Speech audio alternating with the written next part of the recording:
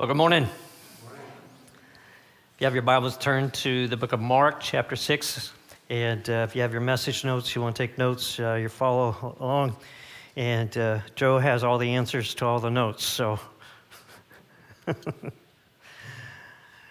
I just read a fascinating book called Can God by a guy named Edwin Orr. Now, he lived quite a bit earlier than us. And I found this book in Pastor Kevin's office. It's all right next to a series of books called What Do You Do When Your Tire Goes Flat? So, well, as I was reading this book, Can God, it's a journal of Edwin Orr's life from 1934 to 1946. You see, he believed that God had asked him to travel around the world preaching and praying about revival everywhere he went. A fascinating thing about this man is that he never asked for money, as he wanted to be a testimony that a person could be totally dependent upon God to take care of his needs. Listen, he traveled to 105 countries in his lifetime with nothing but the promise of God that God would take care of him. I mean, he didn't have any mission board or church funding him money. Literally, he didn't ask for money. He would go from place to place. And so this journal is one God story after another, after another, after another, how God took care of him. I'll give you one illustration. One time he was traveling and he would ride his bike. He didn't have a car, but he would ride his bike, or he, of course, flew on a plane or traveled by ship to these different countries. But most of the time, he started out in England, and he was from that area, and he was riding late one night into a town called Shrewsbury. And it was so late that everything was closed. And so he was wondering how he's going to sleep. And so he was praying to God, God, where am I going to sleep this night? And so he prayed about it, and he sees a police officer.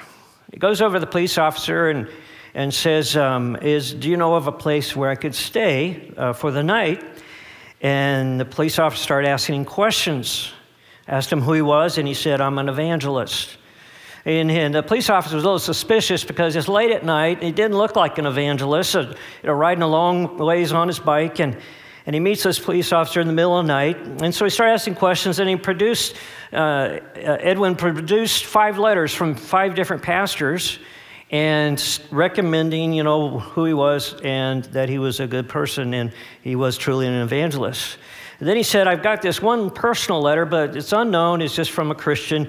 And this also is a letter of recommendation. Well, the police officer took the letter and he read it. And as he read it, then he found the signature was a guy named William Phillips. And he broke in a smile because this was his personal friend. He knew William Phillips. And because of that, of course, he was able to recognize that Edwin was who he was, and that eventually took him to a Christian family and was able to get some rest that night. And so this is a journal about one story after another, how God miraculously provided for his needs. I believe we as followers of Jesus all desire to experience such an adventure with God. It's scary, but yet it's so invigorating, inspiring, and you come alive knowing that God is using us where our abilities cease. As we become totally dependent upon God, He steps in and brings the help and deliverance that we need at that moment. That we're part of something bigger than ourselves that is connected to God.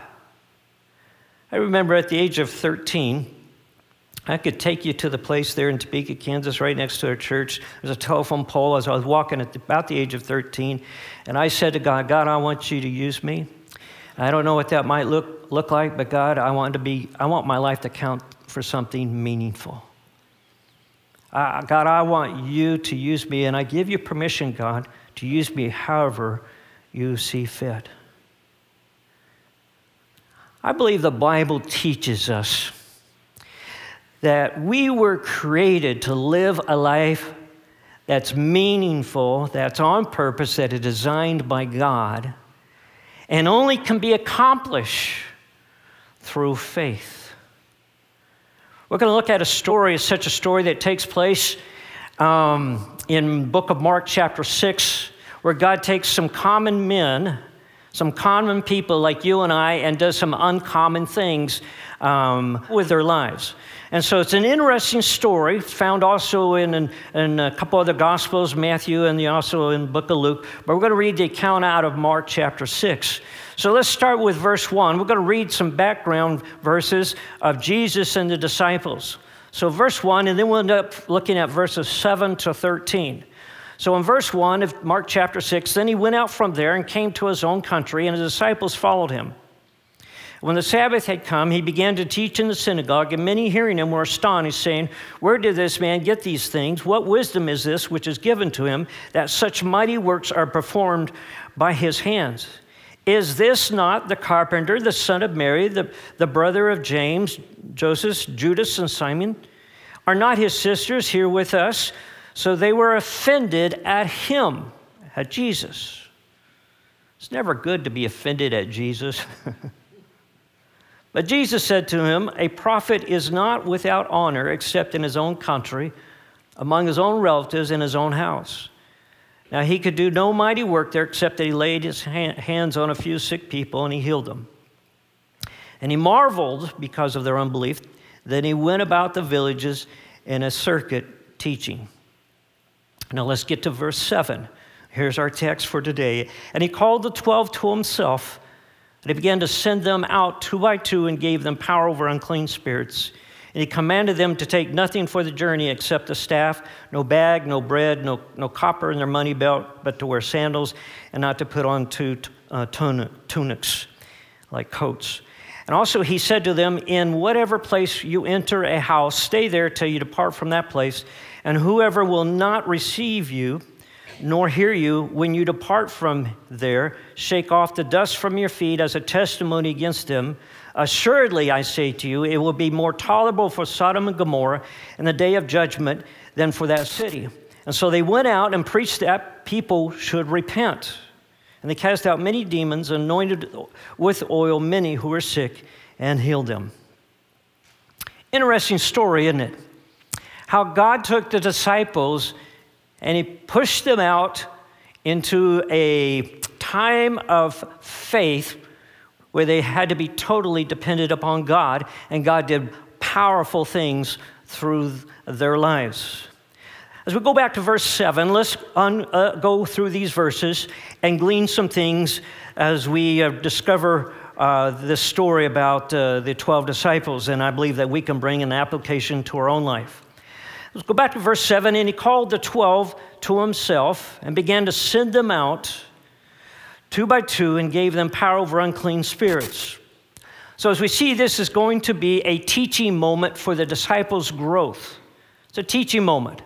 They had been with Jesus, following his lead, and now he turns them loose to be Jesus, to go into these villages and do exactly what he did as they experienced in following Jesus. The student is becoming like the teacher. This is something that's different for them. This is in a new level for them. God called them. They are stepping up to be used by God in a greater way, and this is part of their learning process. By the way, faith is like a muscle that we exercise it and we grow, and there are things and on all levels that we are experiencing steps of faith and growth of faith. And our whole life is like that.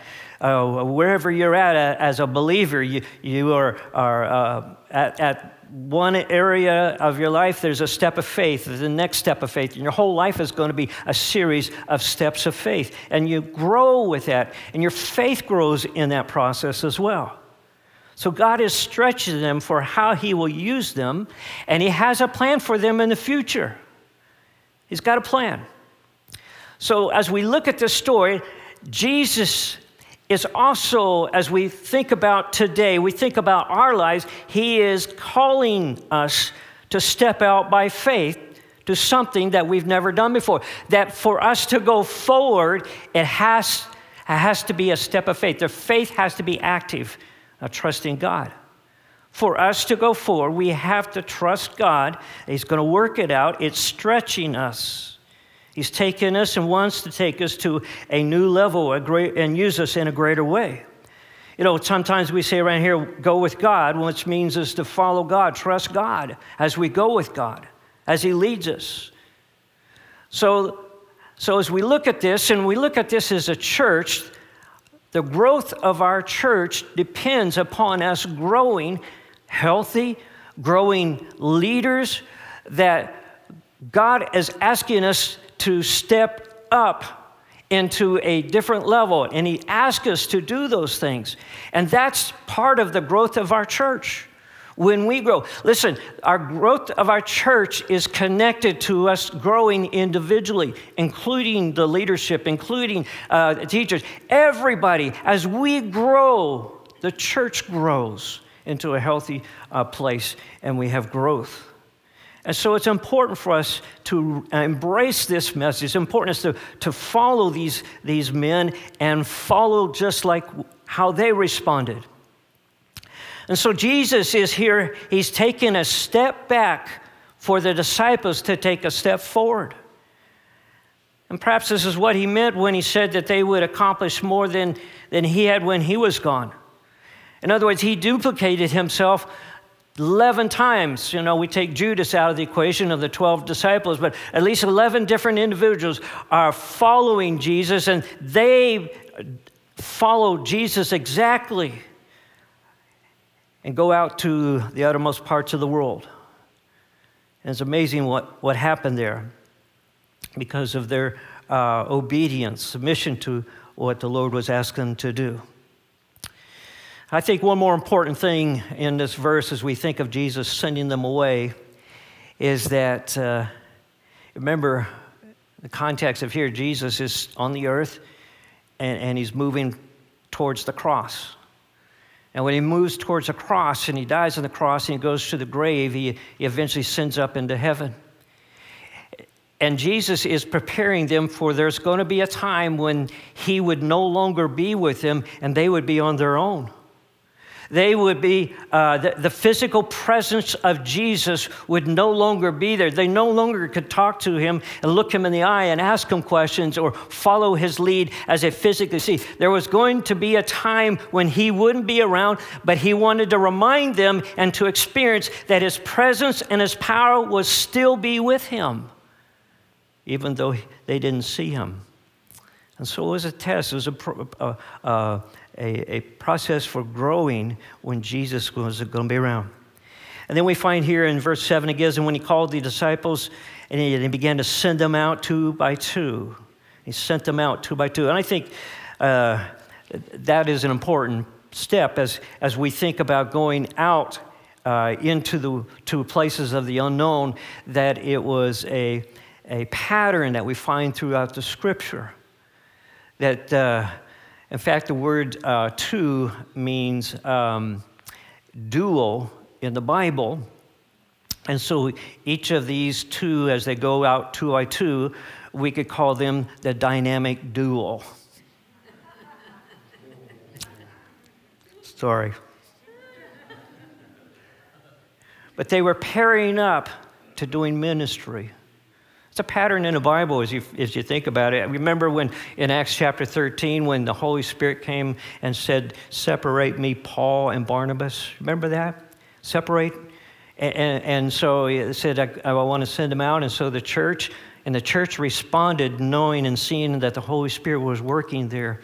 And because of that, they flowed with what the Holy Spirit was doing, and they sent out Paul and Barnabas. And Paul and Barnabas go out and they do ministry, and they're together, they're paired up, and they're two by two, and there they are. And then, but you remember also that Paul and Barnabas had a disagreement one time later on about John Mark. Should we take John Mark? Barnabas said yes. Paul said no. because of some things that John Marquette did.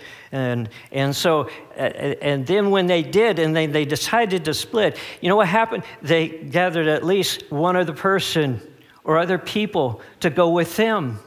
I was just saying that there's a pattern of this, and I think it's important for us as we think about missionaries and we think about going out and doing ministry, that God, it's good for us to do that, to pair up, to go in more than just ourselves. And so I think that's important as we find that a pattern in Scripture. And I think that missionaries and starting churches, when they do that, have a better chance, better opportunity to be encouraged to go forward because of that pairing, encouraging.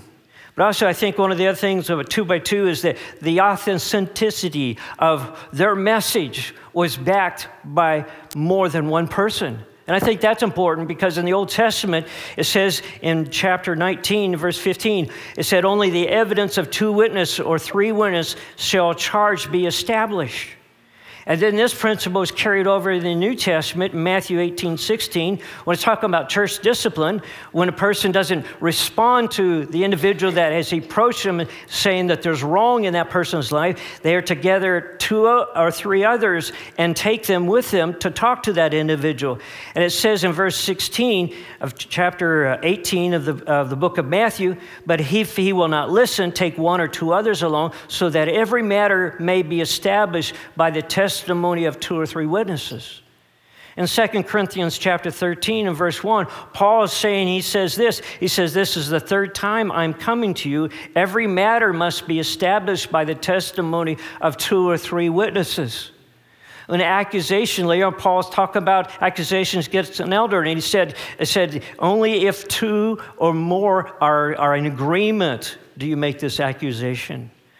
So I'm saying that here that we have this going out, truth is established by more than one witness as they go out agreeing with each other's message.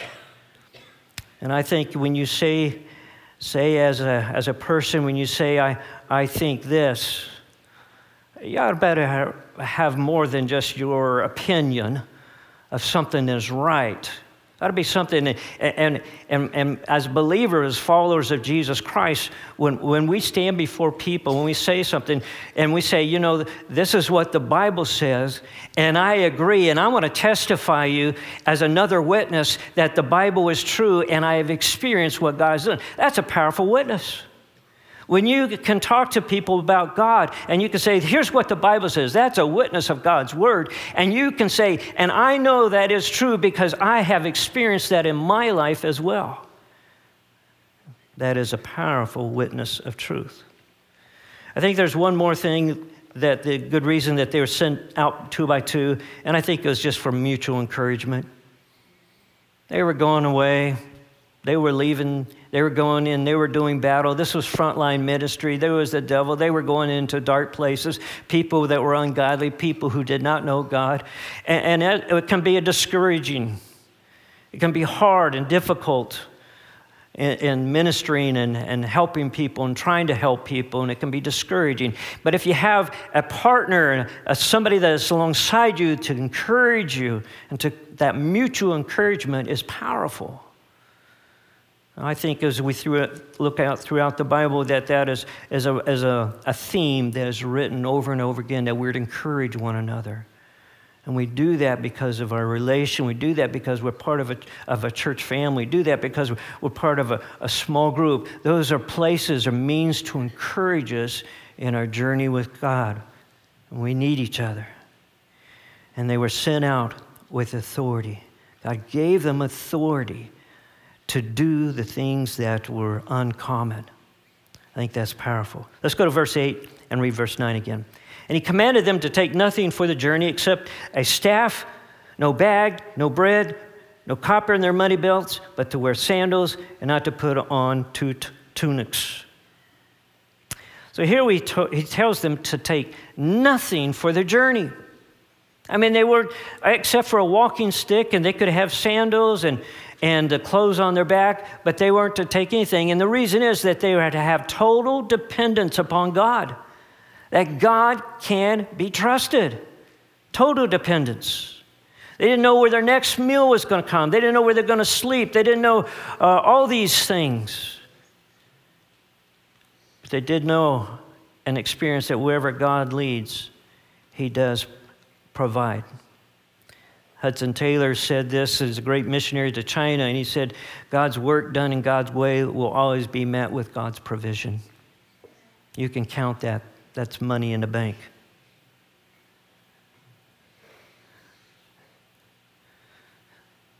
Let's go to verse 10. And he said, in whatever place you enter a house, stay there till you depart from that place. And he said, when you're invited to stay and you go into this village, you don't know where you're going to stay, but somebody says, why don't you come spend the night with us? You stay in that place until you leave the city. And I think the important point of this is that when they were to go to these places, they weren't to say, I'm staying here, but, this is like Motel 6, and over here it is like, a 5-star motel. I think I'll run over here because it'd be more comfortable. He said, no. He said, whenever a door opens and God supplies, I want you to be content how he is taking care of your needs. Be content. Contentment is at peace with what God has provided. They were to go to those places and eat what is set before them, where they would sleep, whatever circumstances to where God had led them, they were to learn to be content. They went to places where they were well received. They went to places that refused them. But they learned to be content in the will of God and what God has provided. I think that's so important for us to understand that. A sign of contentment is the level of our gratefulness. And Paul said, in everything, give thanks. Now just imagine, let's take Thomas. Let's pick on Thomas because he was a doubter. And maybe he was paired with Judas. I don't know. That would be interesting to find out how he was paired. Imagine if they were all to pick their own people. I don't want to go Judas. I mean, with Thomas, he just complains, he whines. And so let's imagine that we'll put Judas and Thomas together. And they go into this place, and somebody serves them, I don't know, spaghetti. And they don't like spaghetti. Mom makes spaghetti this way and this not like this. And so they're starting to complain. And they're starting to whine. And then they go, we got to tell them the message. Hey, folks, would you trust God for your needs? You see what I'm saying? Is that when we complain at the provision of God in our lives and how great he is and how good he is, wonderful, and try to tell people when we're complaining about the things that are happening in our life. It disqualifies, it discounts everything we say about God. I want you to follow God. Why should I follow you? You're not happy. Why should I do that? So I think it's important for us. I think it's important for parents, when you have kids in your home, to be very careful about complaining and whining about the things of God. Listen, every believer parent wants their children to grow up in church. They want them to follow Jesus. But if they hear a diet of complaining and whining and how that this isn't happening and this about the things of God and whatever, how can that be attractive to our kids? We're shooting ourselves in the foot when we say, this is what I want you to do, and yet you complain about the very thing that you want them to do. It's important for us to be content with what God has given us and what we are experiencing in the circumstances. If your mate or your friends, listen, if we complain, if we whine about the things of God, how do we expect them? If they're not believers, if they're not where they need to be, how can we expect them to be thrilled about serving God and following God while they hear about the negatives, like it's a rotten deal from God? So I think it's important to be content. And Jesus was saying, he said, when you enter that place, you stay there. You don't part. You just say, hey, this is great. You just go with it. Let's go to verse 11. And whoever will not receive you nor hear you from you depart from there, shake off the dust on your feet as a testimony against them. Assuredly, I say to you, it will be more tolerable for Sodom and Gomorrah in the day of judgment for that city. Their mission was simply to proclaim a message. And the message was about repentance, about getting right with God, turning from their sins and turning to God. And so that was a simple message.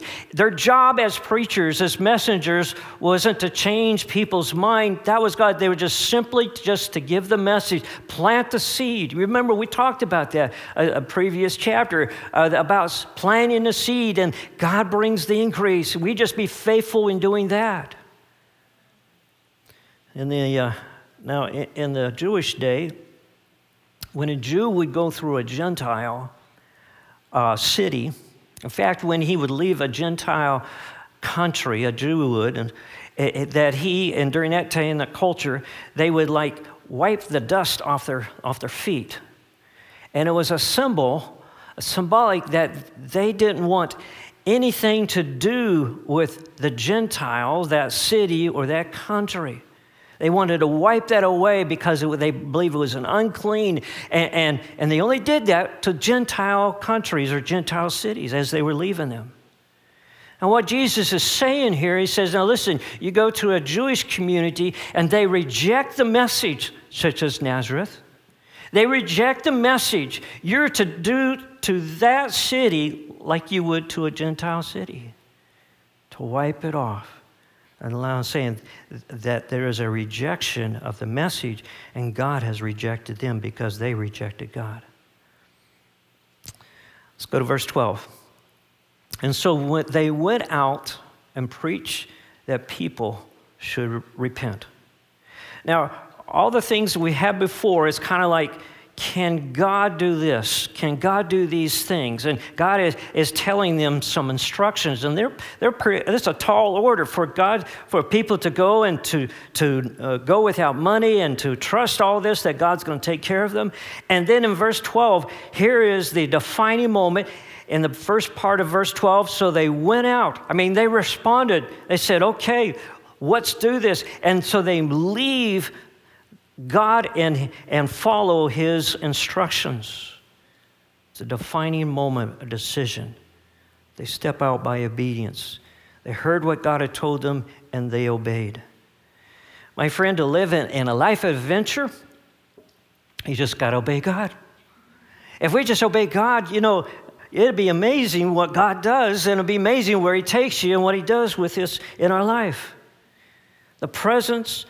Our present obedience moves us forward to greater use by God.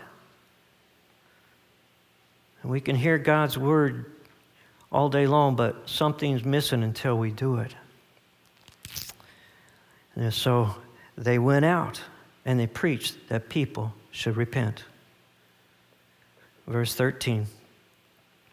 And they cast out many demons, anointed with oil many who were sick, and healed them. Verse 13, celebrating God can. Imagine the disciples as they returned back and they started to give reports, started giving to experiences. Oh, you should have been there. I went into this city and man, we went and first of all, we had this place that we stayed and they were kind to us. And then we preached to them and their neighbor got saved. And there was a little girl or a man and it needed to be healed and we healed them and God just did. And then there was this guy, they brought him, he had demons and we cast them out and God just did a wonderful work. And we left that place and they were singing and praising God. And oh, what a wonderful thing happened because of the message of God. Oh, they started sharing that. It's been a wonderful reunion. The disciples sharing their experiences of God. And it started with just trusting God. Can God? And we wrestle with that. And they say, okay, let's go forward. Let's trust God. And then they come back rejoicing. Some amazing things, some powerful things happen. So let's make an application to all this story, okay? So I thought we would divide up in 2x2s today. And we want you all to empty your pockets and leave your cell phones behind. And I thought we would, leave your credit cards and your debit cards, Michael. I want you to leave all that. And just one coat. And we're going to leave our cars here, our keys here. And we thought we would just trust God and just travel 2x2. Are you guys with me on this? You ready to go and travel over? We need somebody to go up to Santa Barbara up there. And Ed, why don't you go to Santa Monica with Betty? And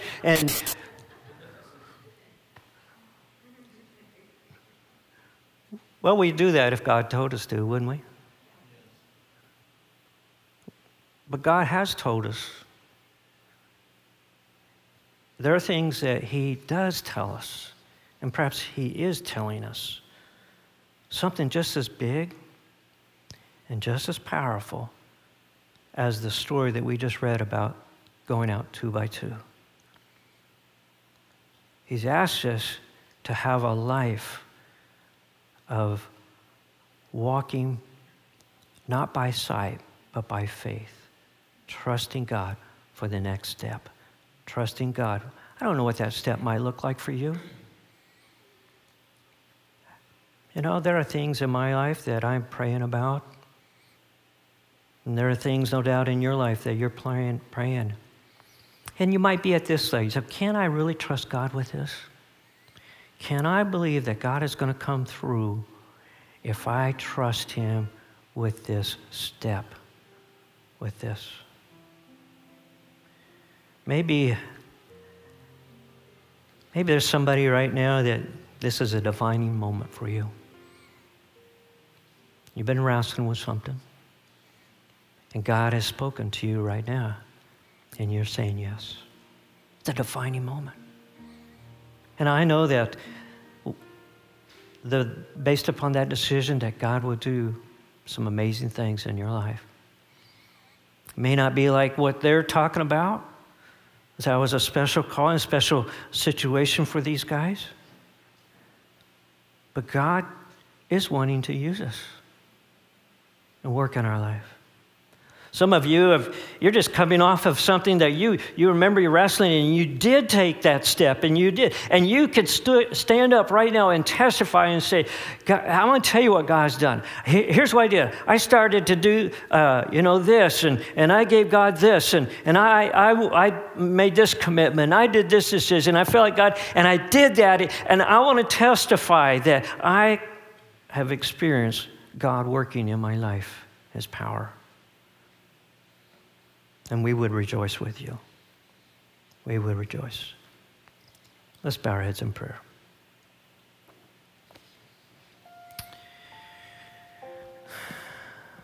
Heavenly Father,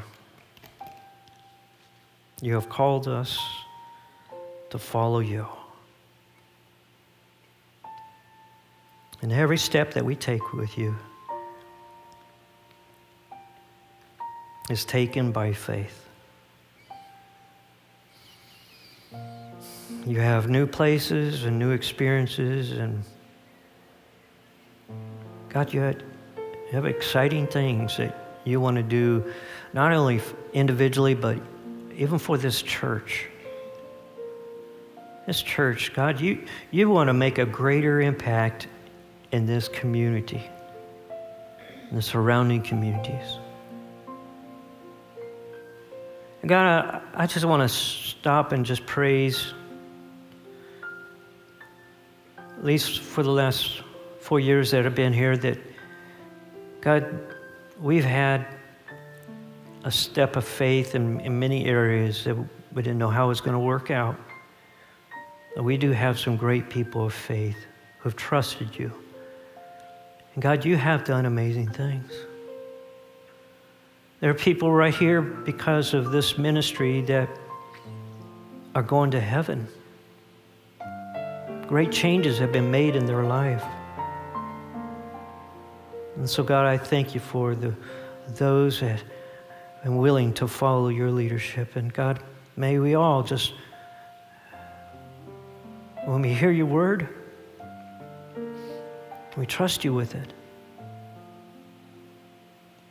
Father, we pray for that person right now. Maybe it's their salvation. Maybe it's some problem they're wrestling with and they're losing sleep over it. They need to turn it over to you.